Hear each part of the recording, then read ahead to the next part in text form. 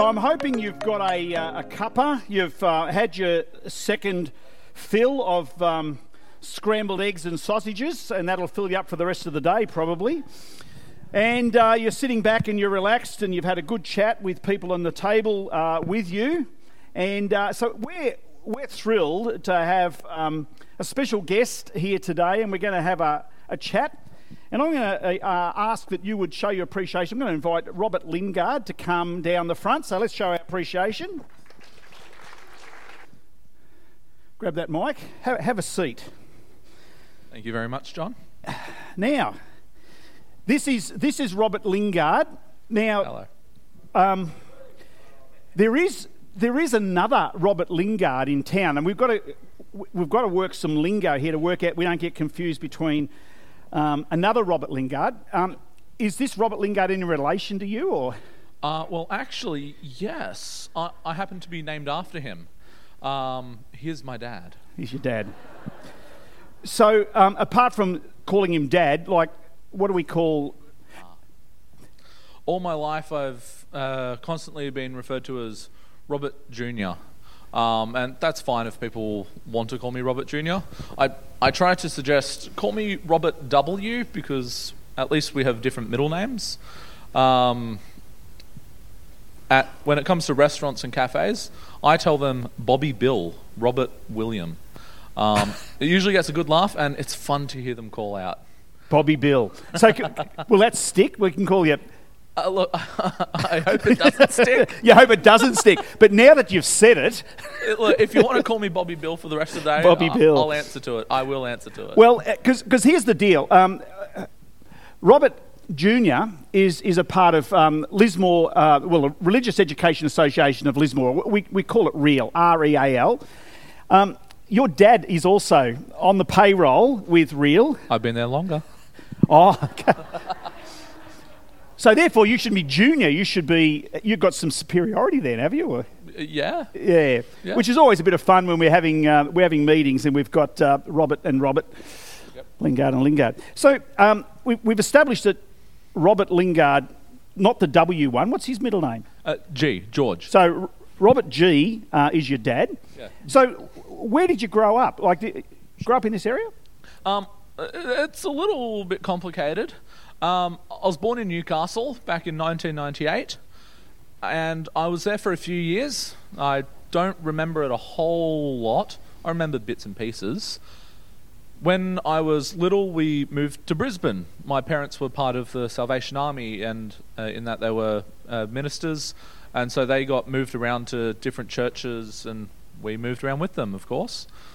We were in Brisbane for a time, and then my parents eventually decided, hey, it's time to move to Lismore, because that's where the rest of the family is, and they wanted their kids to grow up around the rest of the family. So when I was in year 2 of primary school, Queensland year 2, we moved here to Lismore, and I've pretty well been here ever since.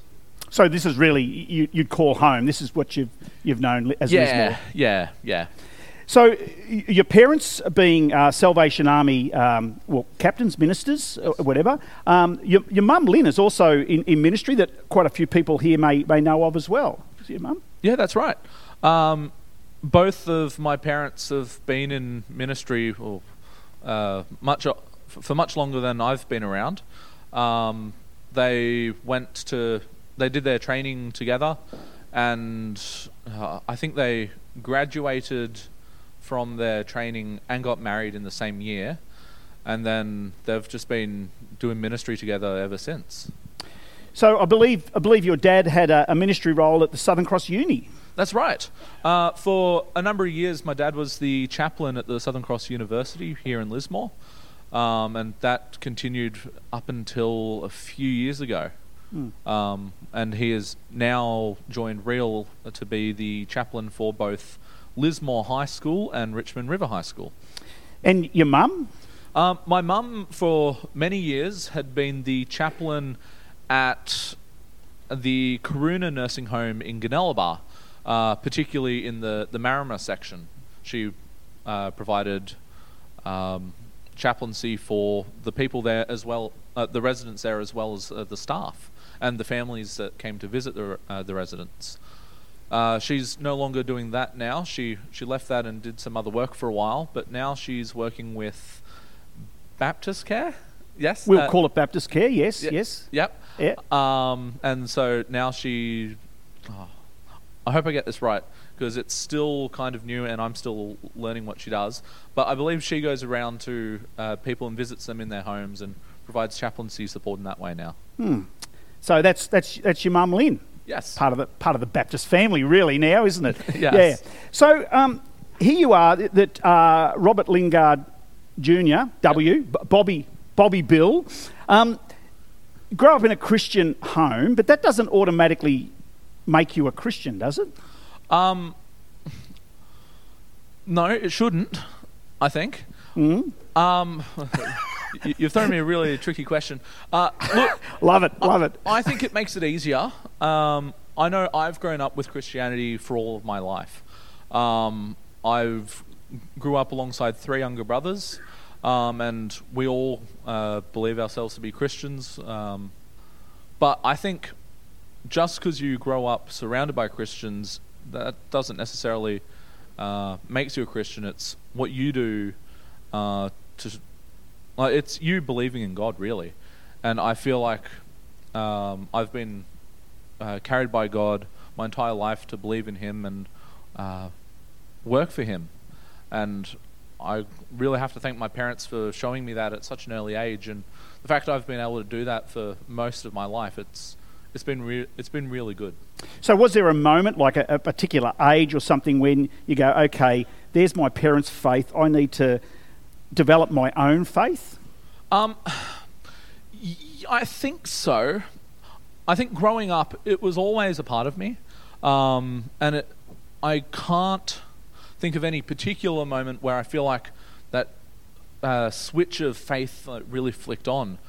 But that said, growing up, there were some youth camps I went to. There was a youth camp called Ichthus, which I remember very fondly. And it was one night at Ichthus, they did this event where they had everyone in the hall and they were praying for people on their behalf. And for people who weren't Christians, it was a good opportunity for them to come up and say, hey, I want to be a Christian, can you pray with me? And although I had always considered myself as a Christian, I really feel like that night, it's a night I remember very well, and I remember staying back with people, and someone coming up to one of the leaders coming up to me and asking to pray with me, and I just remember that night very, very well. And so, as I said, I don't really feel like that's the big switch moment, but I think that's an important night in my life as being a Christian. And you sort of just been, I guess, on this journey with God ever since, and even before that, really. Absolutely, yeah. So you went to school locally here? Yeah, so I started my schooling at Craigsley State School in Brisbane. I was there for up until Queensland Year 2, and then I moved here to Lismore. Now, the difference between the Queensland and New South Wales education system means that just because you've completed Year 2 in Queensland doesn't mean you've completed Year 2 in New South Wales. Try explaining that to a 7-year-old. When I moved to Lismore, I was very miserable. I thought, I finished Year 2, why do I have to do Year 2 again? I was very angry. I wasn't particularly great child to be around. I was miserable all the time, angry, picking fights with my brothers. But yeah, it's where I did my schooling. I was at Lismore Heights for 3 years. Then I moved to Gunnellabar Public. Things were a lot better for me. There was a bit of a bullying problem at Lismore Heights. And then I did 6 years of high school at Kadina. I had a girlfriend in Kadina at the end of Year 7. I'm very, very happy to say that girlfriend is now my wife, Michaela over there. Love you, Michaela. But yeah, so Lismore for most of my schooling. So this then leads me to, so you've gone through your schooling. At some point, you go, is God calling me to be a religious education teacher in high school? Yep. So how did that unfold? Yeah, so I finished high school, and towards the end of high school, my thinking was, I love working with computers. I know it doesn't sound anything like religious education in high schools, but I love working with computers, and I'm going to study to be a computer scientist. So I went off to university on the Gold Coast. I was there for 2 years, and I studied computer science. And by the end of that second year, I was miserable. It was not good. I was away from my friends. I was away from my family. That second year, I'd been living on my own. I had been going to a church up on the Gold Coast, but that second year, things were getting rough, and I just missed Lismore. I had to come back. And so I did. I came back. I left computer science behind. But now I'm in Lismore. I'm part of a way through a degree. What do I do now? Well, I like teaching. In fact, I've got 3 younger brothers. All of my life, I've been a teacher to them. I should be a teacher, shouldn't I? Yeah, I'll become a teacher. So I enrolled within Southern Cross University to become a high school teacher, and using the partial degree I earned on the Gold Coast, that contributed to a dual degree with technology. Okay, so on the track there. And then I was asked, hey, do you want to work for real? Well, now, when you say work for real, you don't mean work for real, work for R-E-A-L. Yes. It's just in case you didn't know. Yeah. Yes, real. You were working for real before. Yes. Yeah. Someone had come up to me and asked, hey, we're looking for people to be high school SRE teachers. And the part of the selection process for me was, because I'm studying to be a teacher, you should come along and work for real. You're studying to become a teacher, so you're learning how to be a teacher. This gives you some practical experience in the classroom. You're learning the theory side through the university. We need some casuals to fill in for people who are going to have some time off soon. So I thought, yeah, sure, I'll do it. I came along and I was interviewed. I believe Jim Gallagher was on my interview panel. And yeah, he voted for me. So I mustn't have done all that bad to start out. And that was a little over 5 years ago. There was a guy at Lismore High who was about to take some time off to do some work placement, because he was also studying to become a teacher. And so I filled in for a few weeks of his classes at Lismore High. And starting out, it's not easy, particularly when it's your first time in the classroom as a teacher. But it was a great experience, and I continued to stay with Real. And eventually, when some of those teachers before me left, I began to take on their positions in the schools. So, what does it mean to be a religious education teacher? So, this is at Kadina? So, it was Lismore High filling in, and then it was Kadina, and it was Kadina for about a year, I think it was. And then it was Richmond River and Kadina, and that was the case for about another year or two. And then it was just Richmond River for a few years. And right now it's still just Richmond River for me. So yeah. So what would be can I use the word normal, a normal day being an RE teacher in Richmond River High School? Okay. A normal day for me at the moment, I get to school at the beginning of the day. Before classes start, I walk around the school just so students can see that I'm there at the school. I'll talk to some students that I've been talking to. Often students will see me and yell, "Rob!" and start running up to me to say hello. classes start. If I don't have a class, I'll start preparing my lesson. If I do have a class, I'll take my resources, which is a basket full of Bibles and worksheets. We'll go to the classroom. I'll log into the computer, get the slideshow up, mark the roll, and that's the beginning of the lesson. Recess and lunch. Recess is typically walking around the school, sitting down and having chats with some students who I don't get to see inside the classroom, whether that's because they've gone on to year 11 and 12 and no longer do SRE, or they're students who they're a little bit troubled and they don't necessarily believe in God. But at recess and lunch, this is an opportunity where I can sit down with students who maybe they've not had the courage to get a note signed in, but they can still talk to a Christian and find out what the Christian perspective of things are. And sometimes you get some really valuable conversations out of these students.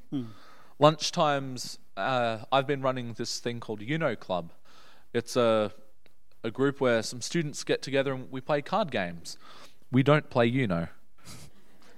We started out playing Uno years ago, but since then we've moved on to other card games. We don't play Uno, and we always say we will never play Uno in Club. And once again, that's an opportunity for lots of different students who are going through their own different things in life to come together and be in the presence of a Christian. A lot of the students in Club are people that have been in the SRE classes or currently are in the SRE classes. And so it's good for those students for students who aren't in SRE to mix with students who are, so that they can see the Christian perspective that's rubbed off on them, as well as the Christian presence that someone like me brings to the room as well. So that's lunch, and then after lunch, more classes, and then at the end of the day, walking past students as they're running off to the bus and wishing them well and telling them I'll see them again on Thursday.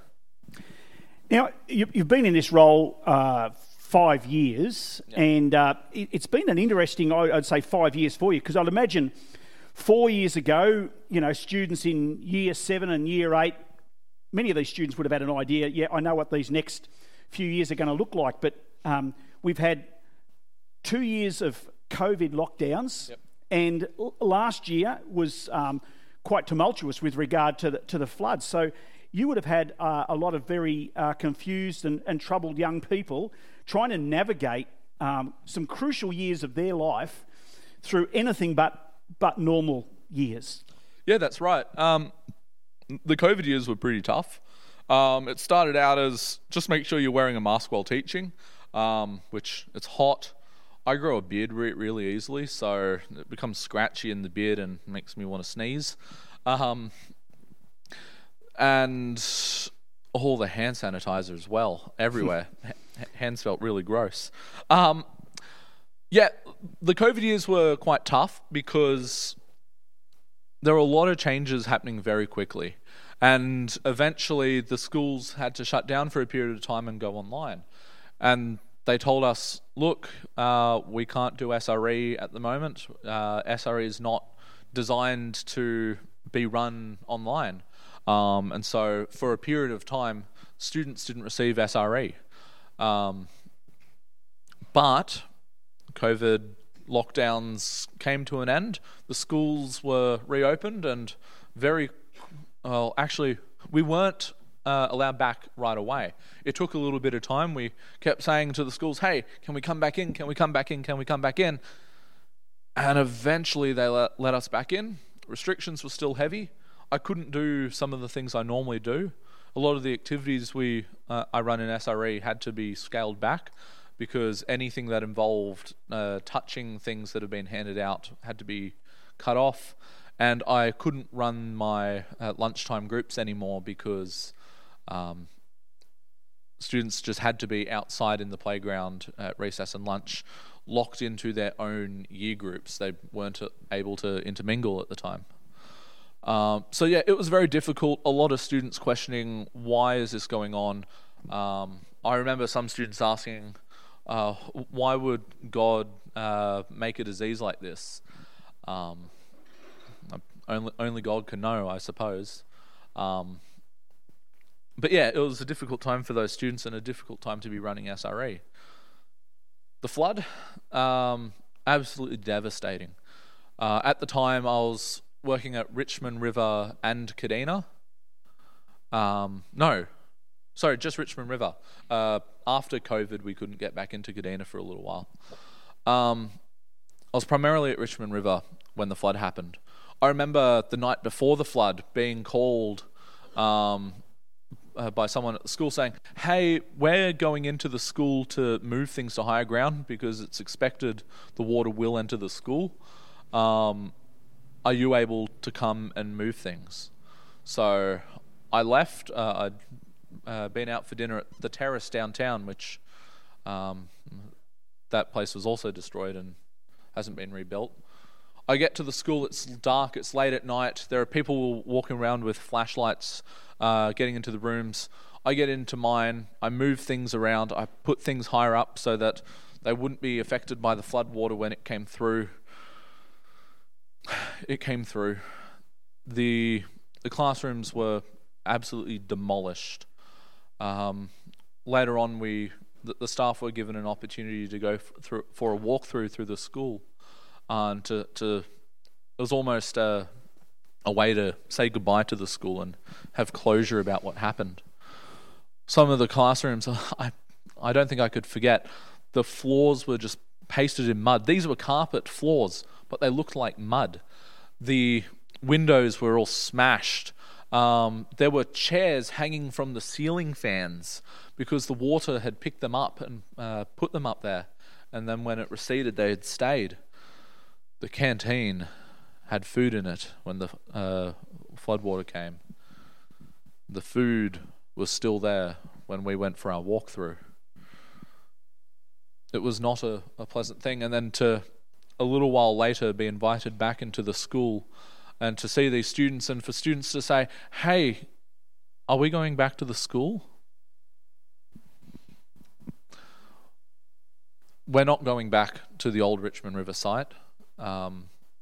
Richmond River currently operates out of a demountable school built between Lismore High and the Southern Cross University. It definitely looks a whole lot better now than it initially did. There's constant works being done to make the place look nicer and feel more like a school, and it definitely does feel like a school again. For a lot of students who were severely impacted by the flood, we saw students leaving the school in great numbers. Real gave me the opportunity, as soon as we had gone to Lismore High temporarily to house the students, Real came to me and said, "Hey, is it possible for you to come in 5 days a week, be there at the school to talk to students, pull them out of class and have a chat with them?" And so that's what I did for several weeks after the flood. I think it was a month or two, actually. I was there talking with students, asking them, "How are you doing? Can I pray with you?"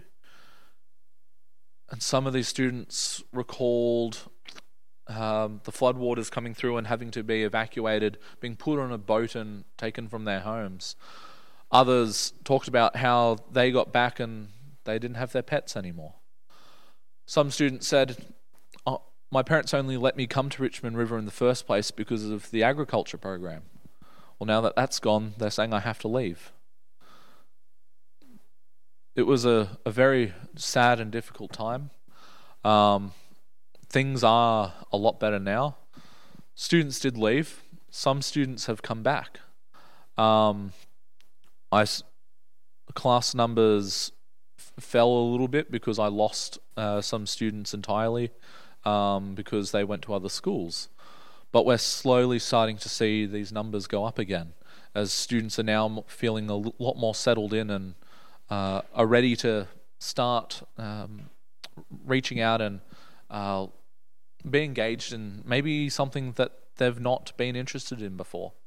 Now that they're a lot more settled, I find that students in SRE are talking to other students and saying, hey, you should come along, it's pretty good. And that's been a big driver in growth at the moment. So through this incredibly difficult COVID and flood time, you must have an opportunity to be able to connect. And can you tell us some stories of hope, of connection with these young people as they connected with you, but to a higher purpose or a higher opportunity? Is this about COVID and the flood, or can I talk more generally? One of those where there's a story of hope. Yeah. I can't think of a particular story off the top of my head that comes from that. But there was a story I wanted to share. Mm-hmm. One of my Cadena classes from a few years ago. I had a class at Cadena, and it was one of the worst classes I've ever had. These were students who I'd come into the room and they wanted to make sure that I had the worst day I could possibly have. And they didn't hold back. They did not hold back. They would completely ignore me. I'd try to teach a lesson. I wanted to tell them how good God is and at least teach them something. I wanted them to at least know a word I said when they leave the room. And this was going on all term. In particular, there was this one student up the back of the class. She'd have a phone out the entire class, volume all the way up, just watching videos, completely ignoring me and being a significant distraction. And any time I'd try to bring attention to it, they'd just swear at me and be completely dismissive. You said you wanted a story of hope. I also wanted hope. I felt hopeless. This was the worst class I've ever had, and they were continuing to be worse and worse and worse, and it kept getting worse. And eventually I snapped. I yelled at the class. I was angry. I was furious. I was trying to help them. Couldn't they see? I yelled at them, and I felt pretty bad about it. I didn't want to yell at them. I know that they're not necessarily bad people. They just didn't want to be in the class. Prayed about it. It was hard. But the next lesson on the schedule was one about forgiveness. It was also the last lesson of the year. You know what that means? It's almost Christmas time. So, the last lesson on forgiveness. This is the perfect time. It's almost Christmas, where we remember the birth of Jesus and how through Jesus we were forgiven. So everything was lining up. I get to this class and I start teaching them the lesson, and generally met with the same dismissal as always. But a few people were listening, and enough of them were. We were getting towards the end of the class, and I said to them, hey, before the class ends today, I just want to take a few moments to say sorry. Last lesson, I'm sure you might remember, I lost my cool. That doesn't happen often. In fact, congratulations, you guys. No one's made me lose my cool since I was in primary school. You guys did an excellent job at that. But I'm sorry, I shouldn't have done that, and I wish I could take it back. I'm sorry. And to show I'm sorry, I've got this for you. And so I started handing them out candy canes. Some students started objecting to it. Sir, why are you giving us candy canes? We don't deserve this. Other students, didn't you listen? He was talking about forgiveness. This is forgiveness. Sir, no, don't. You're going to make me cry. Even the student who had been so dismissive of me, who had sworn any time I tried to talk to them, when I handed them that candy cane, there was a very, very quiet, but still audible, thank you.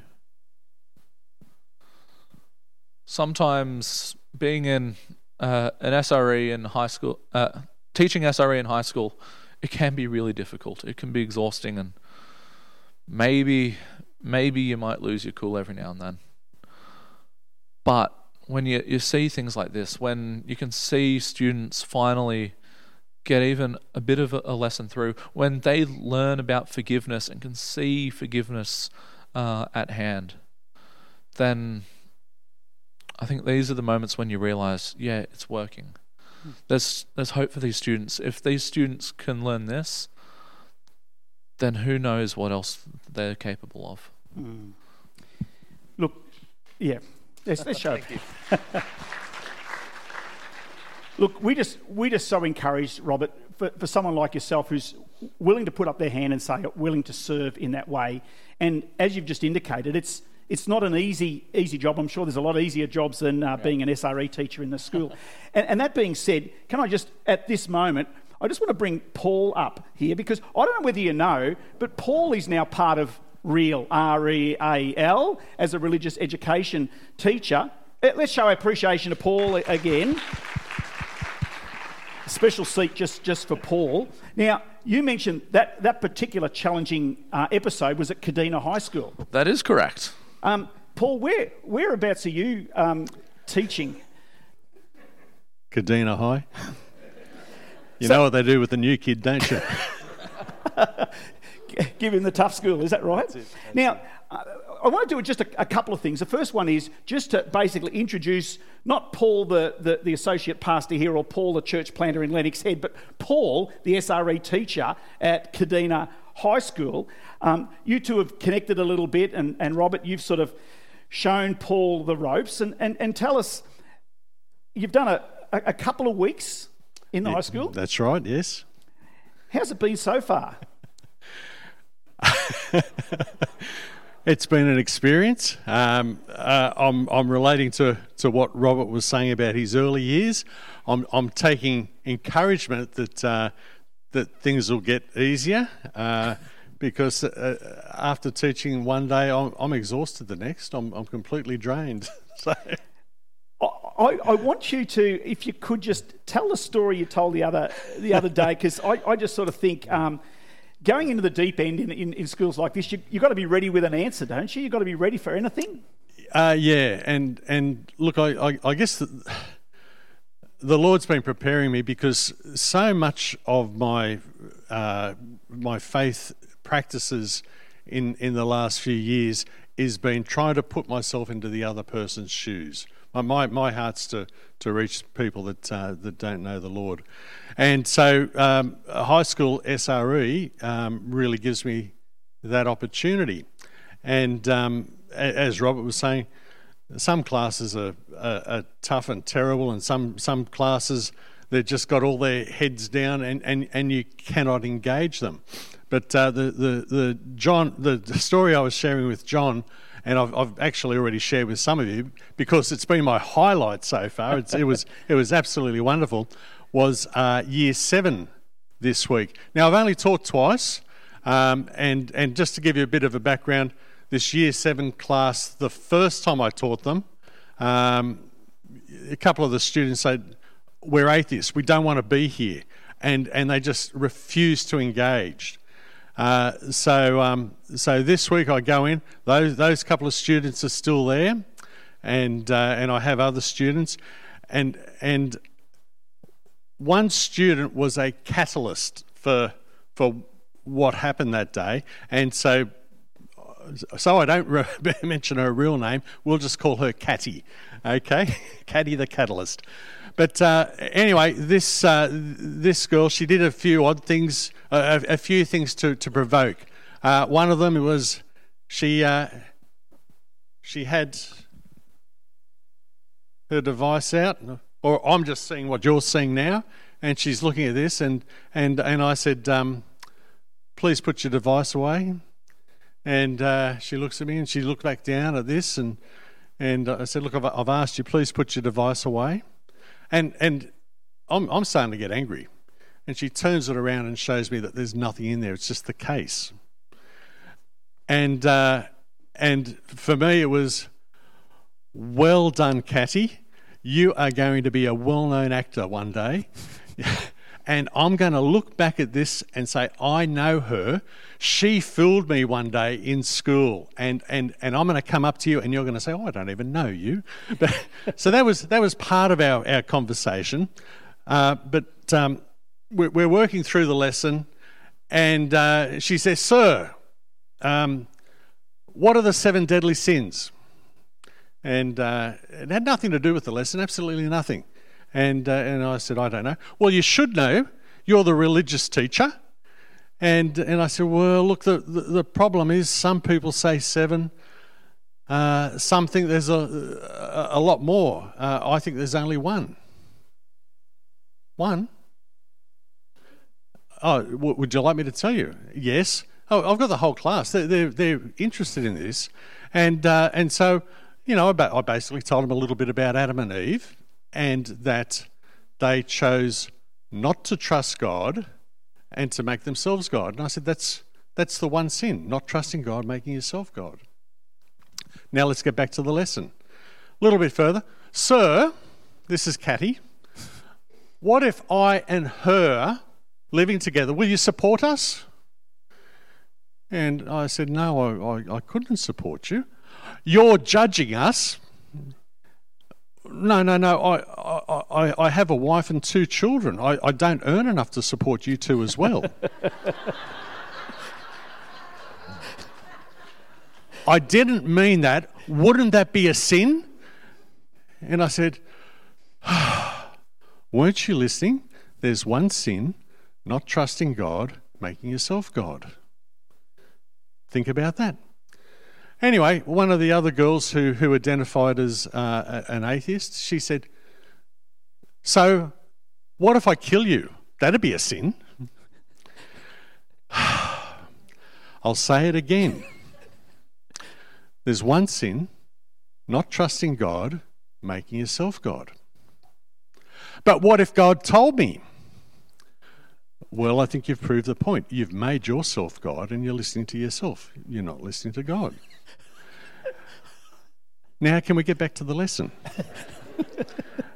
Can I say my heart was... I left the place praising God for that conversation. I want a Catty in every class.